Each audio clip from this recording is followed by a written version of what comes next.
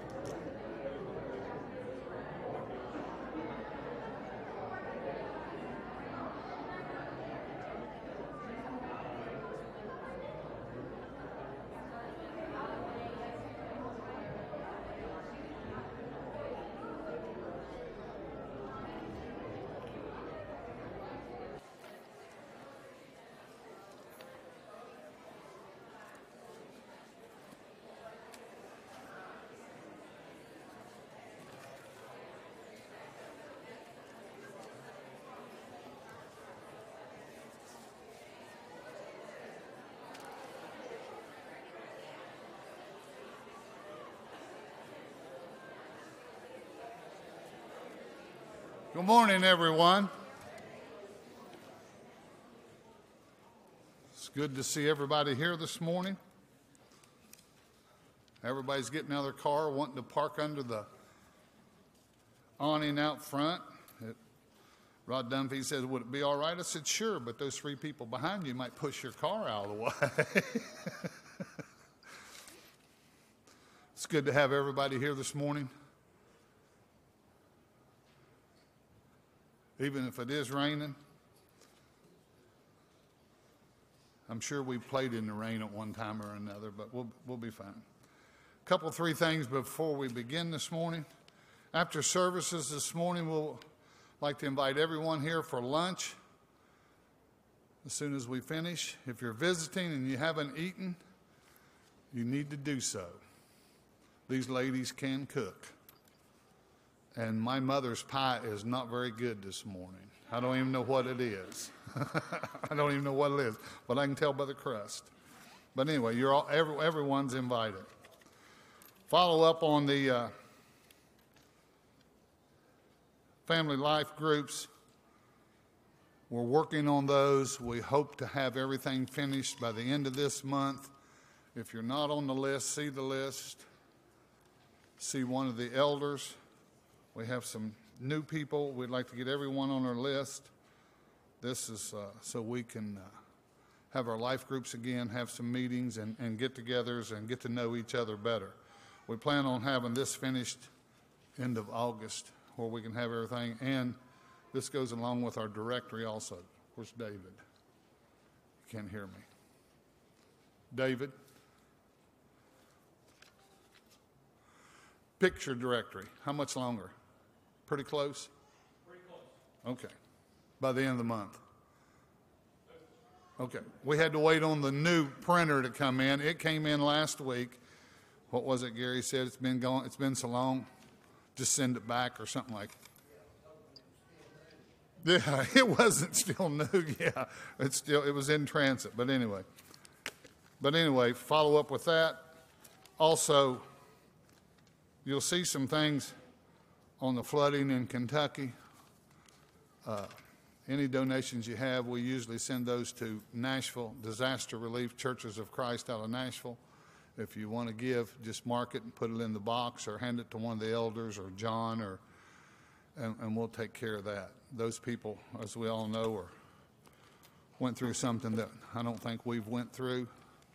The water we had 5-6 years ago in the middle of the summer, I don't think was as bad as this or 97 flood when there was 20 people that lost their lives in Kentucky. So keep those people in your prayers. Before we begin this morning, I'd like to read Ephesians 4, first 6 verses, if you'd like to follow along. Ephesians 4, first 6 verses. I, therefore, the prisoner of the Lord, beseech you to walk worthy of the calling with which you were called, with all lowliness, gentleness, and long-suffering, bearing with one another in love, endeavoring to keep the unity of the Spirit in the bond of peace. There is one body, one Spirit, just as you were called in one hope of your calling, one Lord, one faith, one baptism, one God and Father of all, who is above all and through all and in you all. Would you bow with me, please? Father, we're thankful for this day, beautiful day of life that you've given us, for the rain, for our health, our strength, for our family here at Rome. We ask that you bless us in this worship service to you. We pray the things we do in accordance with your will and pleasing unto you. Bless each and every one that's made an effort to be here this morning. We're thankful for that. We ask your blessings on those people in Kentucky, that watch over them and that things can be back to normal as soon as possible in that area. We're thankful that we have the avenue to come and pray to you, to ask for things, and we appreciate it. Give us strength and courage. Be with John as he leads us through the singing. Be with Chris as he presents us with the lesson, and watch over us as we surround that table. Forgive us, Father. In thy Son's name we pray, and amen. Would you stand for the first song, please?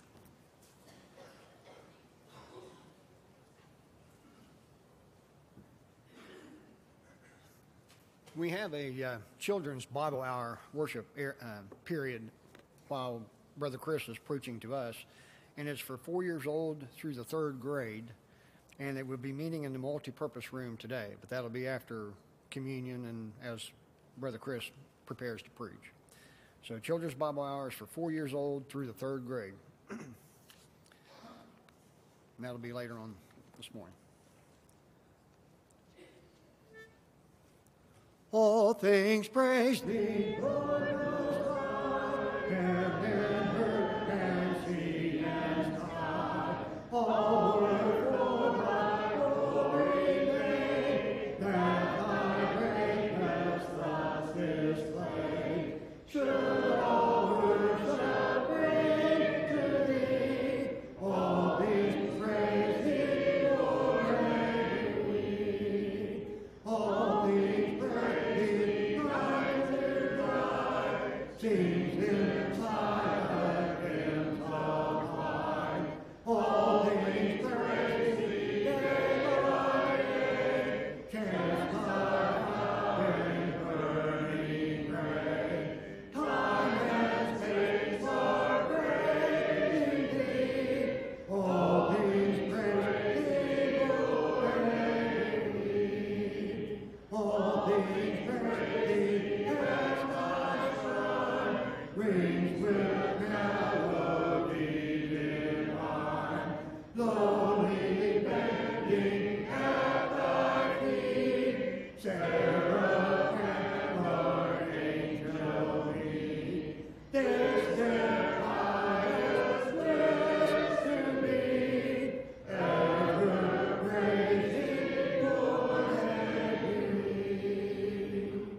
Please be seated.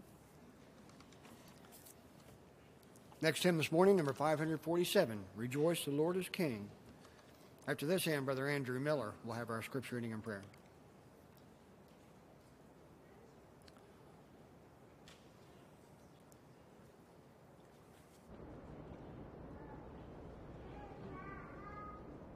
Rejoice, the Lord is King, your Lord and King adore. Rejoice, give thanks and sing, and triumph evermore. Lift up your heart, lift up your voice, rejoice again, I say, rejoice. Jesus, the Savior, reigns, the God of truth and love. When he had first our state, he took his seat above. Lift up your heart, lift up your voice, rejoice again, I say, rejoice. His kingdom cannot fail, he rules over earth and heaven. The keys of death and hell are to our Jesus given. Lift up your heart, lift up your voice, rejoice again, I say, rejoice. Rejoice in glorious hope, our Lord and Judge shall come, and make his servants up to their eternal home. Lift up your heart, lift up your voice, rejoice again, I say, rejoice. Sorry about that song. That particular, apparently, the way that one's written in this one is not the way it is in the book. So if you're trying to read the music, it would have been kind of hard. Okay, Brother Andrew, this time.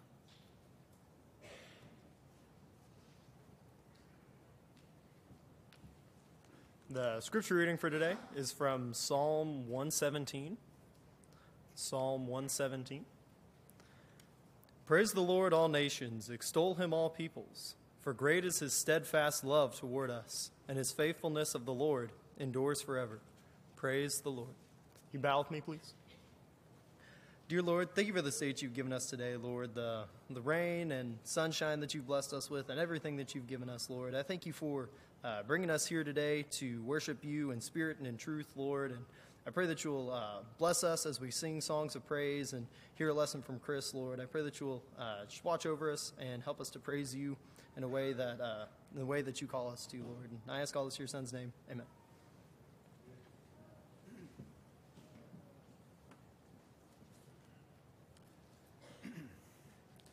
Next hymn this morning, number 511.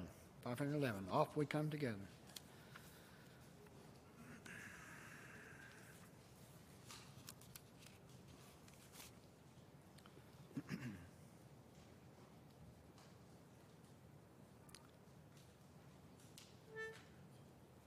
Oft we come together,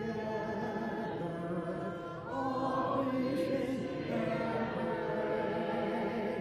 Here we bring our offering on this holy day. Help us, Lord, thy love to see.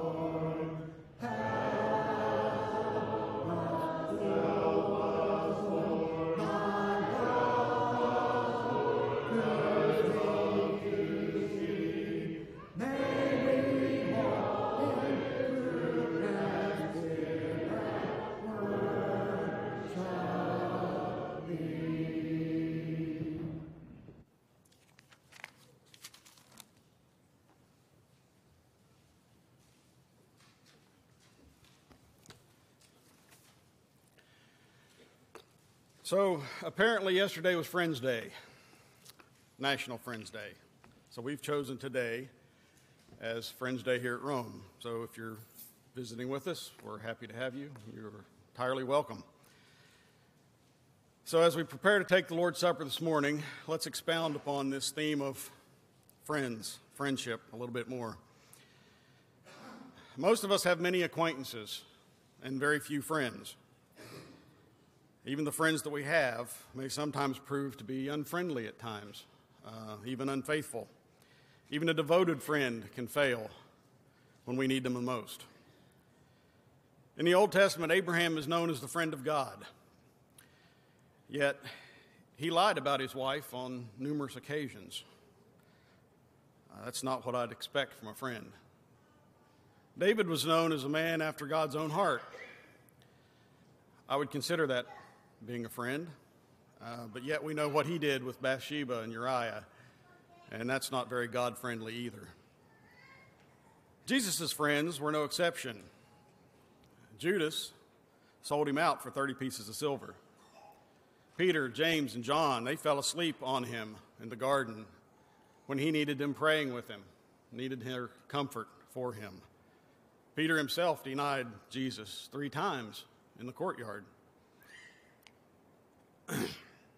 Our friendships with each other and our friendships with the Lord, they're far from being perfect, because as much as we try, we're still going to fail.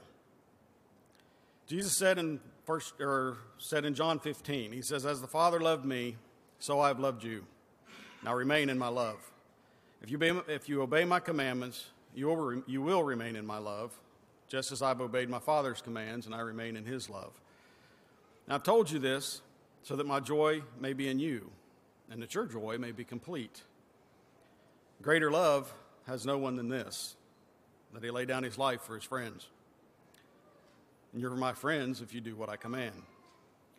I no longer call you servants, because a servant doesn't know about his master's business, but instead I call you friends, because everything I learned from my Father I've made known to you." Jesus called them his friends. Jesus calls us his friends. His friendship is perfect. As long as we follow him, he will not sell us out. He will not go to sleep on us. He will not deny that he ever knew us. We can count on that. We can count on him. 1 John 3, this is how we know what love is. Jesus Christ laid down his life for us. Romans 5, you see, just at the right time, while we were still powerless, Christ died for the ungodly. God demonstrates his own love for us in this, that while we were still sinners, Christ died for us. Since we have now been justified by his blood, how much more shall we be saved from God's wrath through him?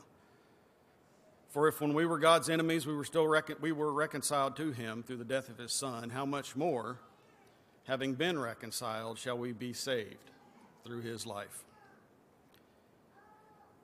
Friendship with Jesus is a very powerful relationship. Greater love hath no man than that he lay down his life for his friends. That's exactly what Christ did for us. Because of that sacrifice, we're reconciled with God. We're saved from his wrath. We have a home waiting us in heaven when this life is over, because one of our friends died for us. Because the blood of Jesus shed on the cross, we know that we have a friend in Jesus beyond compare.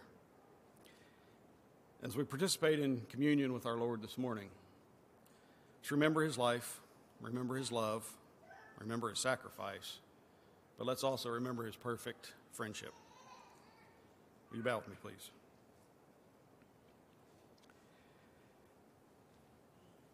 Father in heaven, we are so thankful for all that you've given us. We're thankful for the many blessings, the many benefits that we have through the sacrifice of your Son, for the love that you showed us, the love that he showed us, allowing him to die on the cross. We're thankful, Father, that you've given us this time each week to remember him, to remember all that we have in him. Bless us, Father, as we take the bread. Help us to concentrate, to focus, to remember his body that was broken for each of us. So guide us now through this worship and guide us through this service. We pray in Christ's name. Amen.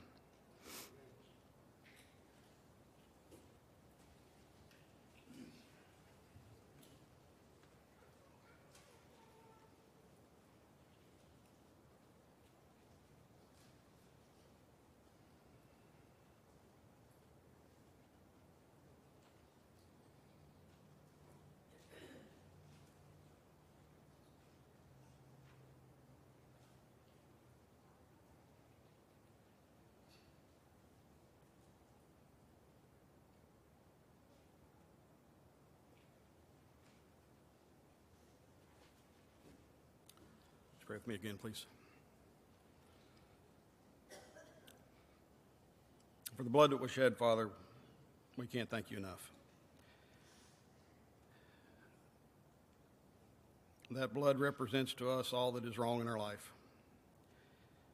That blood flows through us, cleanses us of our sin, and we just can't thank you enough for that.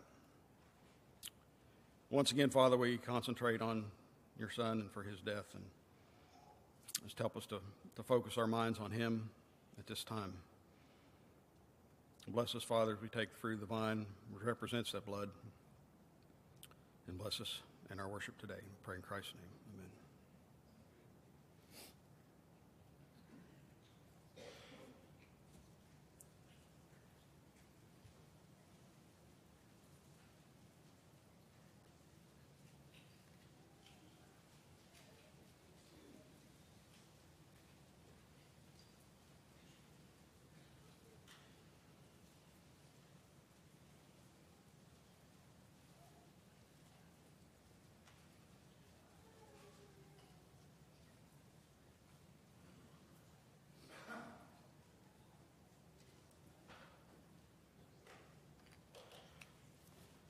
For as much as we have to be thankful for in the sacrifice of Jesus, in his broken body and his blood shed for us, salvation that we have through that sacrifice,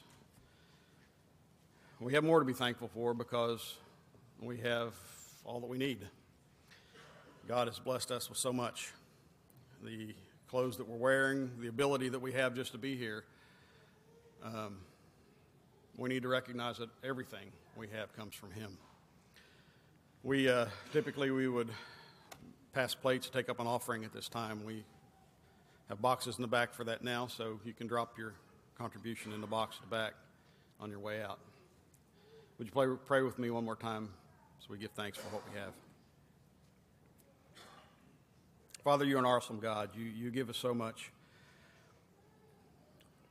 Not only, Father, for the sacrifice of your Son, which is above and beyond the most important thing that we have, you've given us so much more.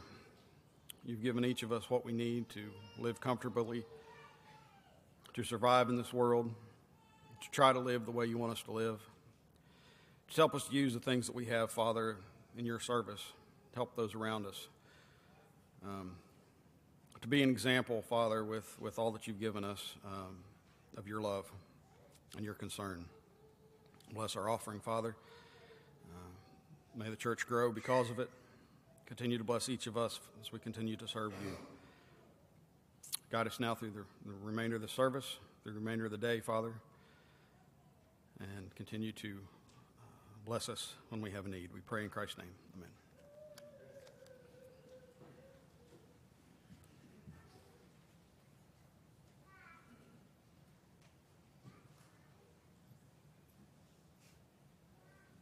Let's all please stand. We'll sing hymn number 156, For Christ and the Church. And it's at this time that the young children may go to the children's Bible hour. We'll sing the first three verses. For Christ and the church there are voices, ring let us honor the name of our own blessed King. Let us work with a will in the strength of you, and loyally stand for the kingdom of truth. For Christ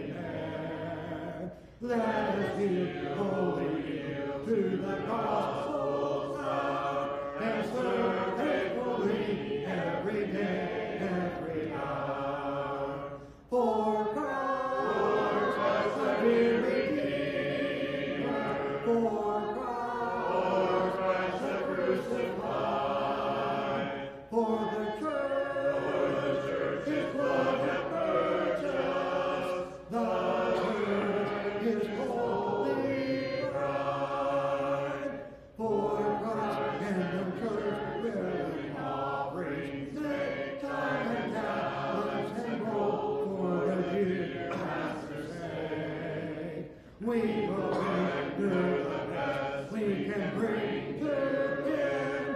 The hearts with the love that will never grow dim.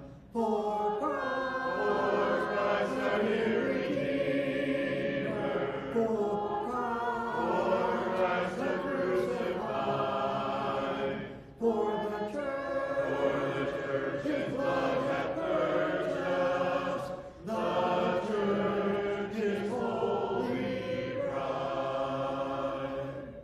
Please.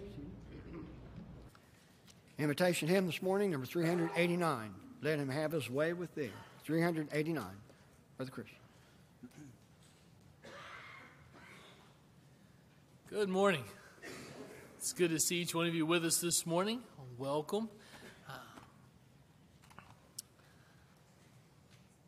The last Sunday of every month is a special Sunday for us. We make it a big Sunday. We're going to worship here. After worship here is over, we're going to go eat lunch together. And then we come back in the auditorium here for another service.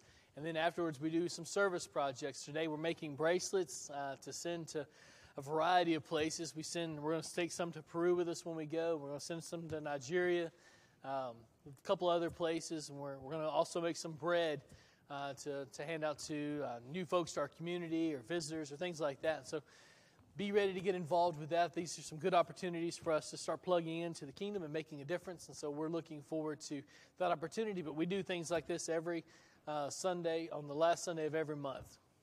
So we're looking forward to that opportunity to be together and to serve together today. Man was walking down the road, and I don't know if he heard a voice in his head or if he could hear everyone around him could hear, though there was, to my knowledge, no one around him. But the voice told him to go somewhere, and he did not want to go to this place. In fact, this place was where his enemies lived, his sworn enemies, men and women who had ridiculed his people, who had taken advantage of them, who had murdered his friends and his family members and his people. But this voice told him to go to them, and he was supposed to teach them. And he did not want to do this. In fact, this was the last thing that he wanted to do. And though he respected the voice, though he respected the name, he went the other direction. You are familiar with Jonah's story. Of course, you find it here in the Old Testament book that bears his name, Jonah. It's a story of grace, isn't it? You don't have to read very far into Jonah's story to find this central theme, this thread that runs throughout this story is one of grace. Jonah tells God no. Do you know how often that happens in the Old Testament? Not very often, especially not very often without repercussions, but Jonah is simply disciplined. People have died in the Old Testament for less than what Jonah has done here. The impotence that Jonah has had with God is very, very incredible at this point. A prophet who knows God, who knows Yahweh, but still refuses to do His will, is often disciplined harshly by God. But Jonah doesn't incur that wrath, at least not the full wrath. He is simply disciplined. He's swallowed by a big fish, and the fish even carries him to his port of destination, right? And it spits him out, probably less awkward or more awkwardly than the ship would have let him out on this beach.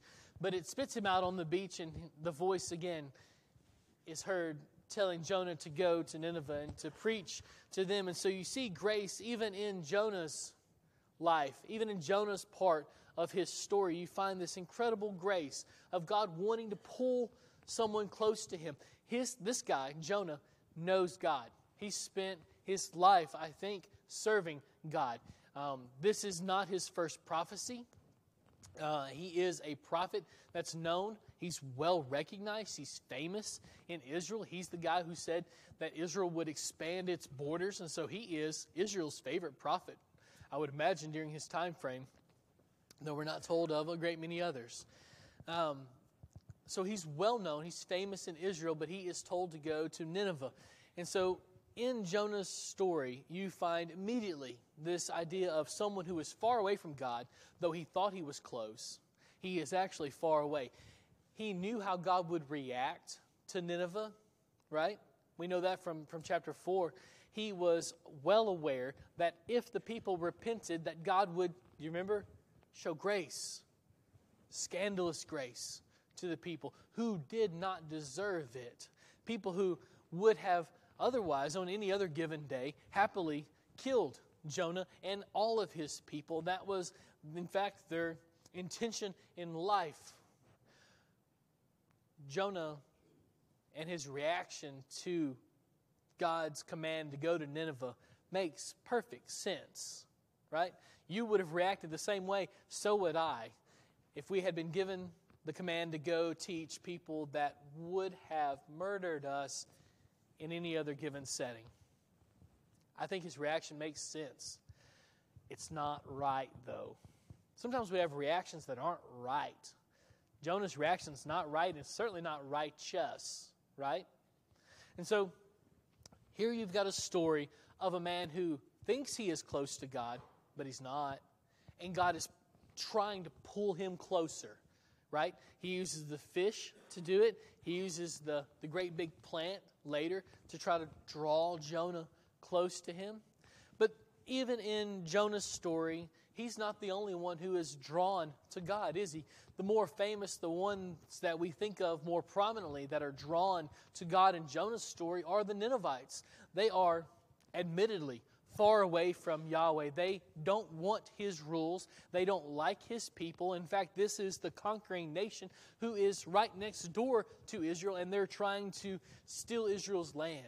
And if it takes killing some Israelites, if it takes some wars, they're okay with that. In fact, they're really good at wars, and they're really good at stopping wars, because the price you pay as a prisoner of war to the Ninevites is way too high to have too many prisoners of war. They were very, very cruel to the ones that they captured. And most of those did not escape. Jonah knows this coming into it, and so he does not want to go. And so God draws a prophet who thinks he's close to him.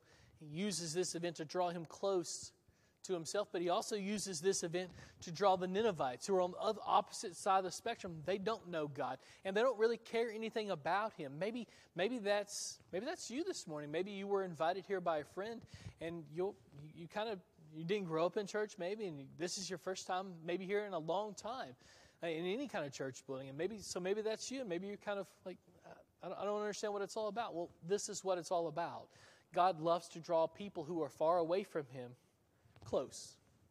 He wants to be friends with you. He wants the reconciliation that He once had with people in the Garden of Eden that we broke. He wants that friendship again.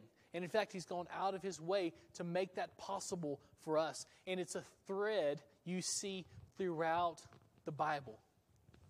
Jonah is just one clear example of that, but there are multiple others. And you don't have to look far as you read through the book of Jonah to see God pulling Jonah close to Him. He also pulls the Ninevites close to Him, doesn't He? He gives them 40 days to repent, and they do. As a nation, they do. All the way from the king to the lowest servant, they repent, and what happens? God shows them grace. He's pulled them close to Himself, and at that point, they're friends again. It's really incredible, right? Flip over to Psalm chapter 117. This is the passage Andrew read for us earlier. And it's just really a very unique psalm. It's only 2 verses long. That's kind of odd in and of itself. That ought to grab your attention right off the bat, that this psalm is so very short. Many psalms are quite long. You're familiar, of course, with Psalm 119. It's the longest of the psalms. But a lot of them cover a good bit of space, but this one's very, very tiny, but it's power-packed. Sometimes good things come in small packages, right?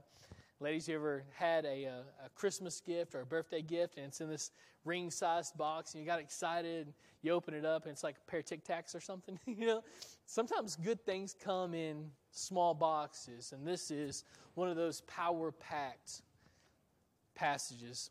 Psalm 117, listen to it again, because I would just bet that you missed the power in this psalm the first time, because I did, and the second time and the 10th time.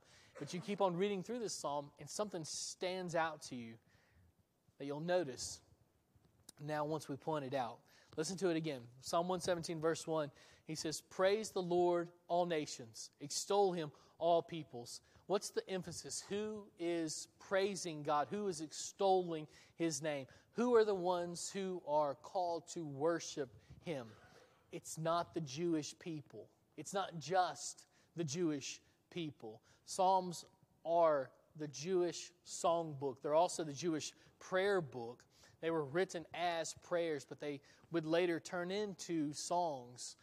David wrote a great many of them, right? About half of them are written by David, and they're songs, but they're also prayers. And so there's this beautiful opportunity for God via the Holy Spirit to tell us how to pray to him.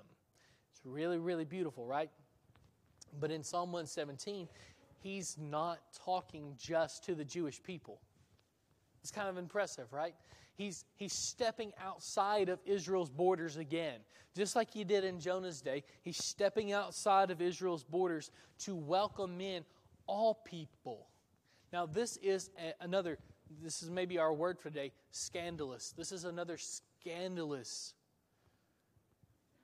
event that's happening in Israel. This scandalous grace where God's welcoming in all people. Because to the Jewish people, they were God's covenant people. They were the ones that God had made the deal with. They were in the agreement with God. And everyone else were Gentiles, whether you were from this part of the world or that part. If you weren't from Jerusalem, if you weren't a Jewish person, it didn't matter where you were from or what language you spoke or what, you were outside God's covenant. And so they were special, right? They were God's people. But in Psalm 117, he says, I've always wanted everyone, I've always wanted the entire world to come to me. And once we all come to him, our obligation, our responsibility, our joy is to worship him. Listen to what he says in verse 2.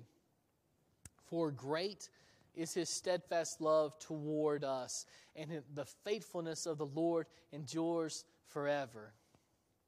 Right? That once all the people come, once all the nations praise him, you got to ask, why are we praising him? Well, we're praising him because of this love that refuses to quit. My translation says steadfast love. It's a love that refuses to quit. He refuses to give up on us.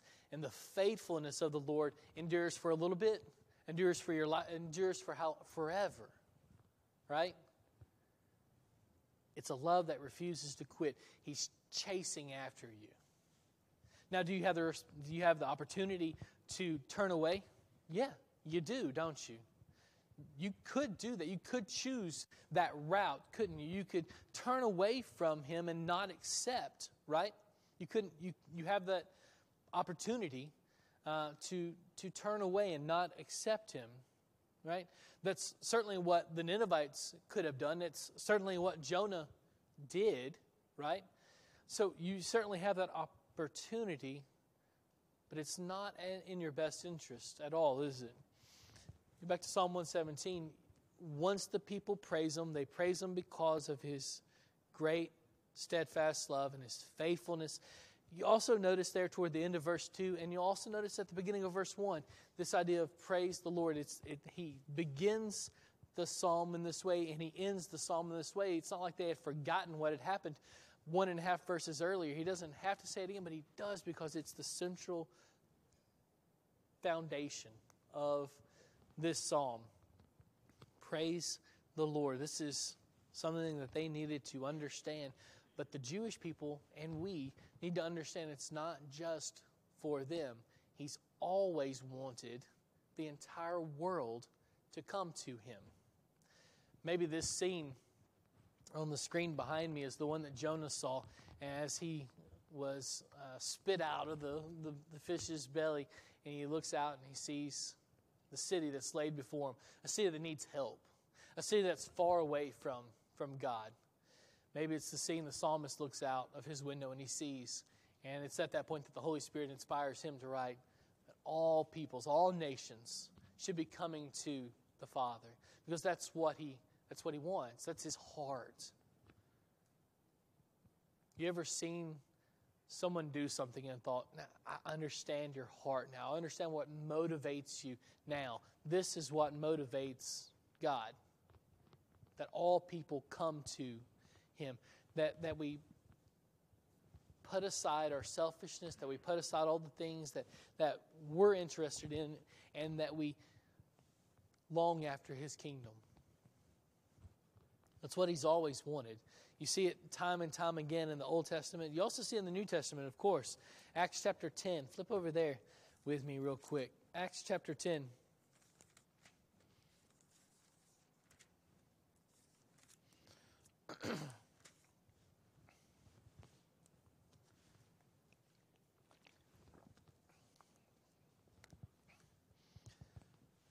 Peter is the one that's being focused on in this section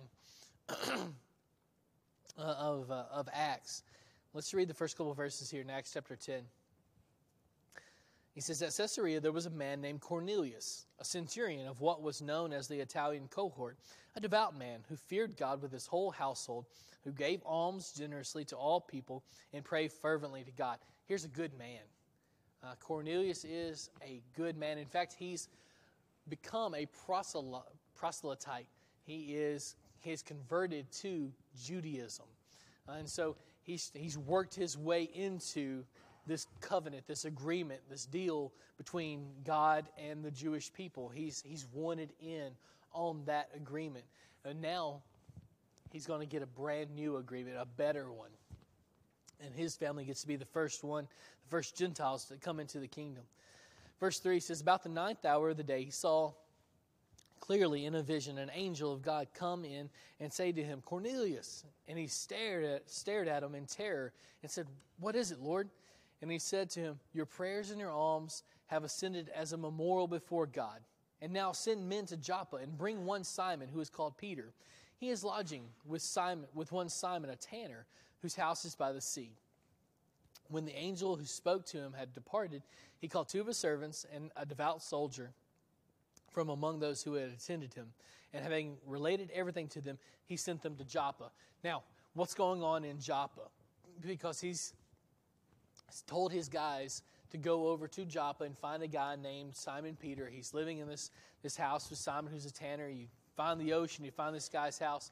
And so what's going on there? So transport your mind from Cornelius over to Joppa and figure out what's going on in that house. Peter's on the rooftop, right? And he's praying. I don't know what he's praying for, but he's praying, and he's gets this vision from God. And this sheet is let down, and inside the sheet, you remember, it's got all kinds of animals in it. And God, the voice says, rise up and eat. And Peter says, whoa, Lord, I've never eaten any of these things. These things are unclean, right? Under the Mosaical law in the Old Testament, the Jewish people couldn't eat certain foods. They were considered unclean. And some of the animals in this sheet are unclean. And so God is telling Peter, a good Jewish man, now to rise and kill and eat some things that are unclean. And Peter doesn't know what to do with this. You can almost see Peter's mind working in overdrive, right? He kind of doesn't know where to go or what to say, but Peter's always got something to say. And so the first thing he says is, no, Lord, which is really a bad idea. And so he says, no, Lord, I've never eaten anything unclean. And God says, you don't get to call unclean what I've already cleaned. And so it's at that point that Peter's mind starts working through the ramifications of this new deal, of this new agreement between God and man.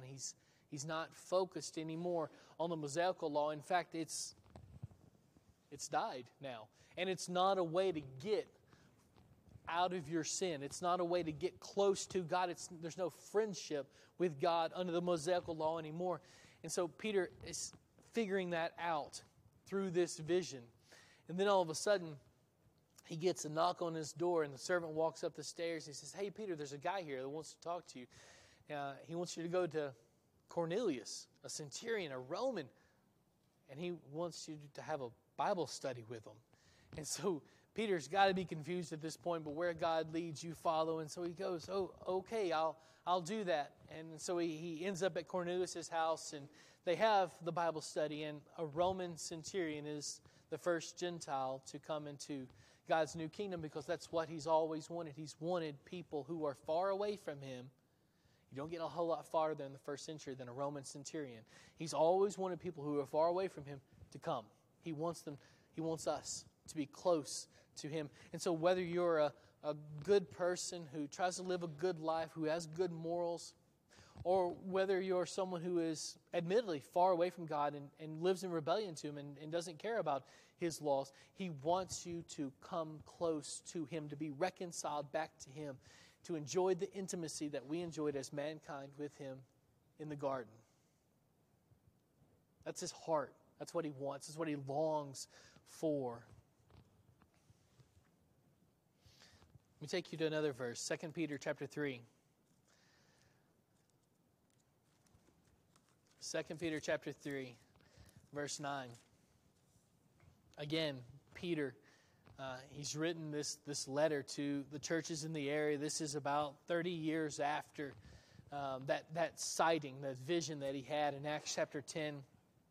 And he's talking about the end of time when Jesus comes back and he gets everybody and carries us to heaven, and Judgment Day happens, and everyone is separated, sheep on this side and goats on that side. He's talking about that moment and how people seem to think that maybe God's promise isn't going to come true. Maybe he's not coming back, and Peter wants to deal with that.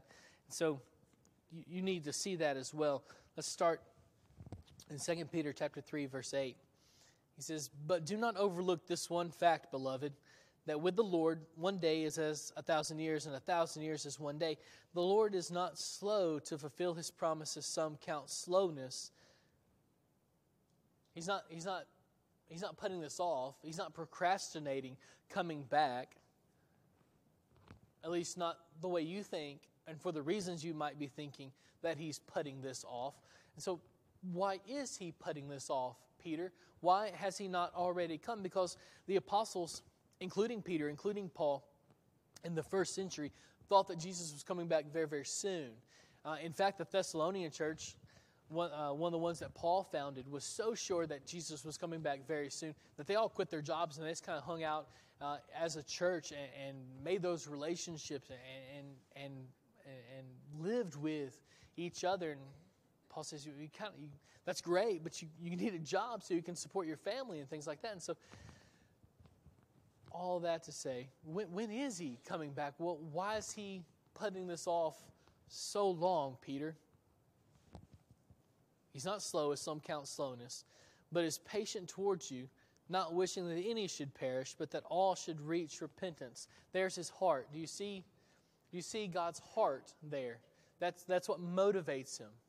That's why he's done everything, so that one more person can come to him, because his goal in this life is for those who are far away from him to come close, to be reconciled back. An easy way to think about reconciliation, because that's a Bible word we don't use very much. We don't think like that anymore. But an easy way to think of reconciliation is to make friends again. He's looking to make friends with people again, but he can't because there's something in the way. Our sin has gotten in the way, hasn't it? If you remember from Matthew chapter 7, Jesus says there's an awful lot of people that aren't going to be reconciled with God. They're not going to be God's friends because they just refuse. Look here in Matthew chapter 7, verse 13. He says, "Enter by the narrow gate, For the gate is wide and the way is easy that leads to destruction, and those who enter by it are many. He says there's an awful lot of people out there, your friends, your neighbors, maybe you, hopefully not you, but maybe you, that are far away from God. And he says it's awfully easy to walk down that path. If you're not fighting for your faith, it might not be legitimate, real faith. Right? He says the way that leads to destruction is easy, and there's an awful lot of people that are walking down that path. And so what do I need to do to follow Jesus? What do I have to do to be saved? Well, what's it mean to follow him? The first thing it means is salvation, right? It means salvation to follow God. Look what he says in Romans chapter 10, verses 8 and 9. It says, but what does it say? The word is near you, in your mouth and in your heart. That is the word of faith that we proclaim. Because if you confess with your mouth that Jesus is Lord and believe in your heart that God raised him from the dead, you will be saved. Absolutely, right? Is that sufficient? Is that enough? Is confession with your mouth and believing in your heart, is that enough to be saved? Because the demons believe, right? James says in James chapter 1, that even the demons believe that God is real, right? And they tremble. They know that there's judgment coming. They believe that he's there, right? There's beyond a shadow of a doubt, they know that he is real. And that there's judgment day coming. And if you remember the demons that met Jesus, did they ever confess him as Christ? Did they ever confess him as Lord? Yeah, a lot of them did, right?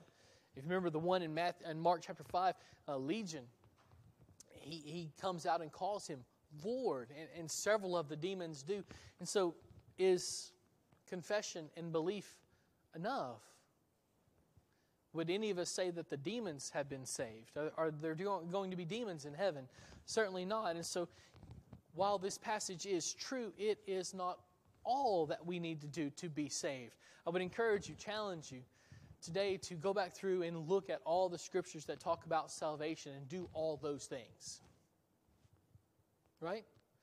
Find a concordance and look up every reference in the New Testament that talks about salvation and then do those things.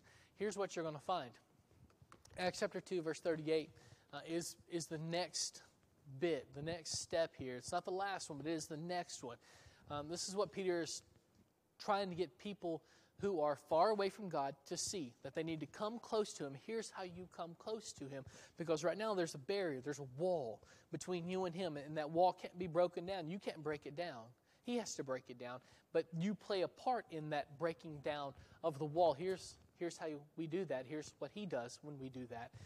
Verse 37, Peter's talking. Again, Peter, right, is talking to some of the guys that were there who had murdered Christ. They're in the crowd that day, and he has convinced them that Jesus really is the Messiah, that he is God in the flesh, and that they had murdered him. And when they heard this, they were cut to the heart and said to Peter and to the rest of the apostles, brothers, what shall we do? I mean, can you hear the emphasis in their voices? They're lost. They don't know what to do. What shall we do? Peter said to them in verse 38, repent and be baptized, every one of you, in the name of Jesus Christ, for the forgiveness of your sins, and you will receive the gift of the Holy Spirit. People who wanted to know how to be saved asked an apostle who was inspired by the Spirit what to do to be saved. And he told them, repent and be baptized. These two thoughts are connected, aren't they? You can't repent, and just repentance alone won't save you, will it? It's at the point of baptism that we're saved. Baptism, when you go underneath the water for the purpose of the remission of your sins. 1 Peter, again, 1 Peter. Peter keeps coming up in this lesson, doesn't he? Let's just follow him throughout Scripture. 1 Peter chapter 3.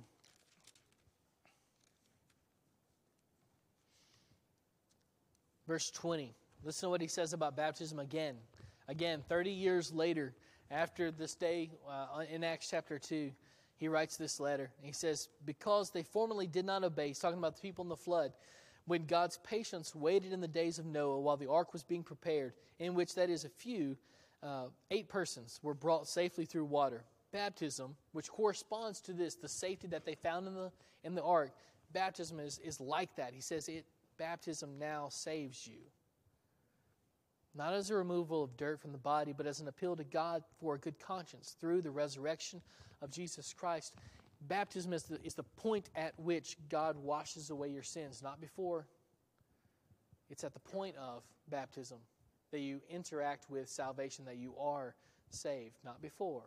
That's what Peter said through the Holy Spirit. So what does it mean to follow Jesus? Well, first of all, it means salvation. We have to do salvation God's way because this is one of God's things. I can't save myself. I can't save you. We have to do salvation God's way. And so I have to walk through His way of thinking about that. And so He says that belief, confession, repentance, baptism is what now saves me. So I need to do those things. And if I haven't done those things, I need to do those things today before it's too late. But one of the other things that it means to follow Jesus is sacrifice. Why is He carrying this cross? Where is He headed to? Well, He's not headed to get coffee, is He? He's not headed to lunch. Where is He carrying the cross? He's going to die, right? They're leading Him to His death.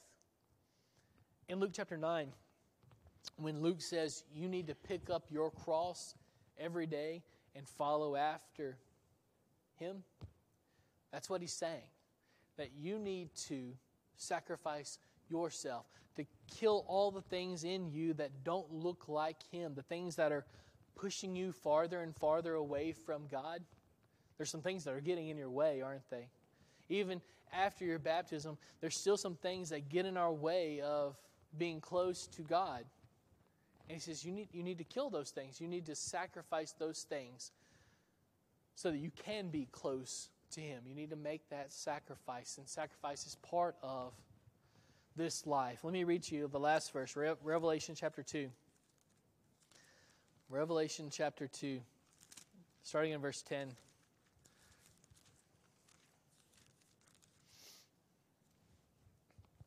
As John writes to one of the churches in the first century, he says these words, "Do not fear what you are about to suffer." They're about to undergo some significant persecution. Many of them will die. "Do not fear what you are about to suffer. Behold, the devil is about to throw some of you into prison, that you may be tested. And for 10 days you will have tribulation." For an extended period of time, for a long time is what he's saying. "Be faithful unto death, and I will give you the crown of life." And so that's the sacrifice that we're talking about today. Faithfulness all the way to death. To choose Him every single day over me. To choose Him every single day over my selfishness and my greed and my pride and all these things that get in my way of being close to Him, of being friends with Him. I need to make some sacrifices, don't I? This morning, if you haven't been saved, let's do it the biblical way. Let's be friends with God. Let's be reconciled back to Him, but we have to do it His way. We have to be immersed in the water for the purpose of the forgiveness of our sins. And at that point, we are saved, not before. Maybe you've already made that decision and you just need some help, need some prayers for walking a life that's pleasing to Him. If you have any need this morning, why don't you come as we stand and sing? Would you live for Jesus and be always doing good? Would you walk within the narrow road? Would you let Him take your burden, carry all your load? Let Him have His way with thee. His love can make you what you ought to be. His blood can cleanse your heart and make you free. His love can fill your soul, and you will see what's best for Him to have His way with thee. Would you let Him make you free and follow at His call? Would you know the peace that comes by giving all? Would you let Him take you so that you need never fall? Let Him have His way with thee. His love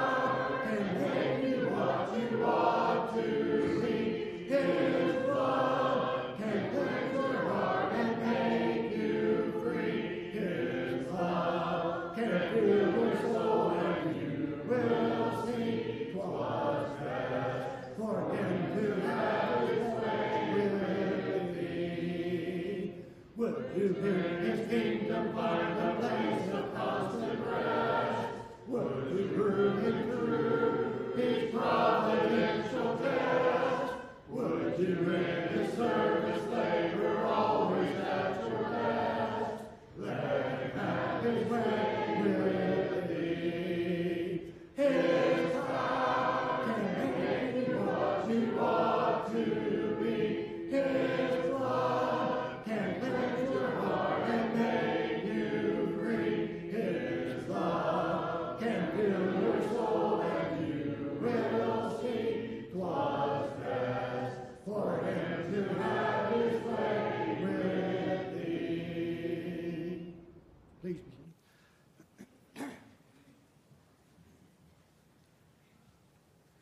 Good morning, church family. Hope everybody's doing all right. If you are visiting with us, we are glad you decided to worship with us this morning. Please take a moment to fill out a visitor card so we can have a record of you being here with us this morning. A couple announcements before we are dismissed. As a reminder that today is potluck, Church Eat Church. We'll be heading after services, after the closing prayer, we'll be heading to the fellowship hall. We'll say a prayer in the fellowship hall for the meal, and we'll fellowship with one another. So it sounds like a lot of fun. So everyone is invited to that. Please stick around for that. Also, this evening at 6 o'clock will be a college-age cookout at the Miller's house. If you don't know where the Millers live, I'm sure they can give you directions because I'm pretty sure they know where they live. Y'all know where you live? Out there around the holler.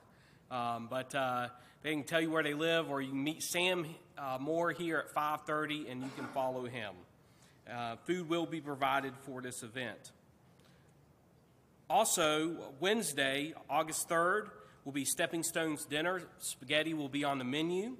And there's also an elders meeting before that. So if you need to see the elders about anything, please see them before Wednesday.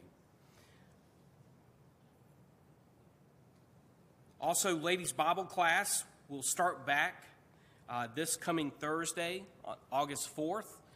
Classes will start at 10 o'clock, so all ladies are welcome to come to the ladies' Bible class. Also, father and sons, get your sleeping bags together, get your fishing poles together. There's a father and son camp out. If you have not signed up, please sign up before you leave today. It's a lot of fun. We cook hot dogs over the fire, s'mores. If you like s'mores, we do that. Some kind of pie that Gary makes. It's really good. He'll make everybody one. And he will too. But it's a lot of fun. I do encourage all fathers and sons to get involved in that. So far, we have 18 signed up for it. This is for pretty much all ages too, because we just love to have you and love to fellowship with one another. What an opportunity to spend time with your children. Also, August 6th, next Saturday will be the Fort Hill gathering at the Leaps house, and then we'll meet here Sunday morning. We usually have probably about 30 kids here from Fort Hill.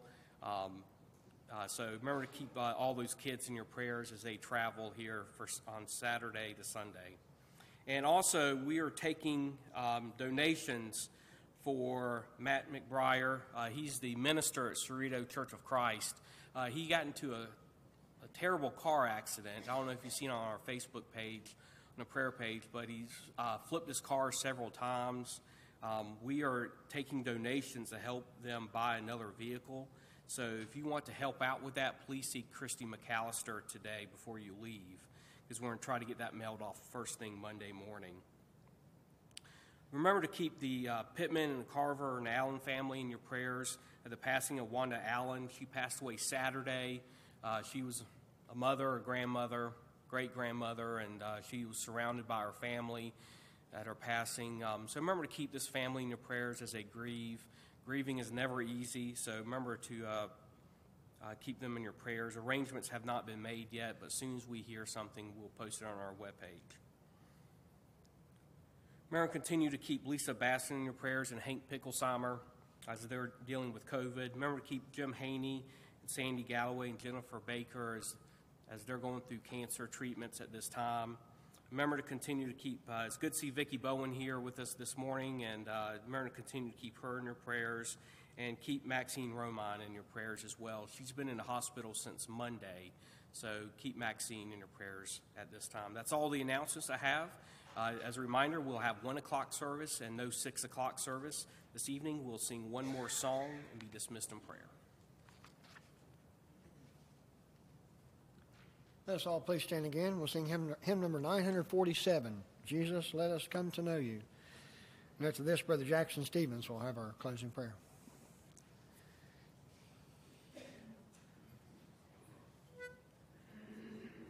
Jesus, let us come to know you. Let us see you face to face. Touch us, hold us, use us, hold us, only let us live.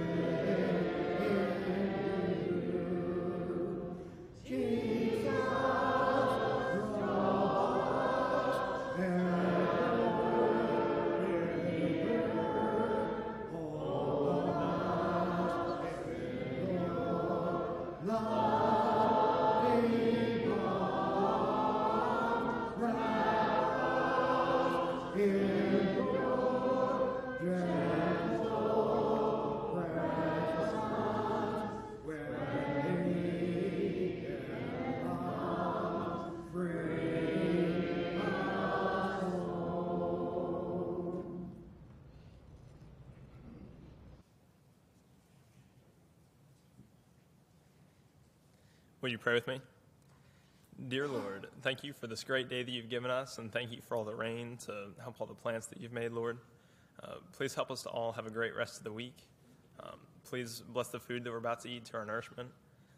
Please be with Matt as he recovers from his car accident, and all the families who have lost loved ones, who are struggling with COVID and cancer.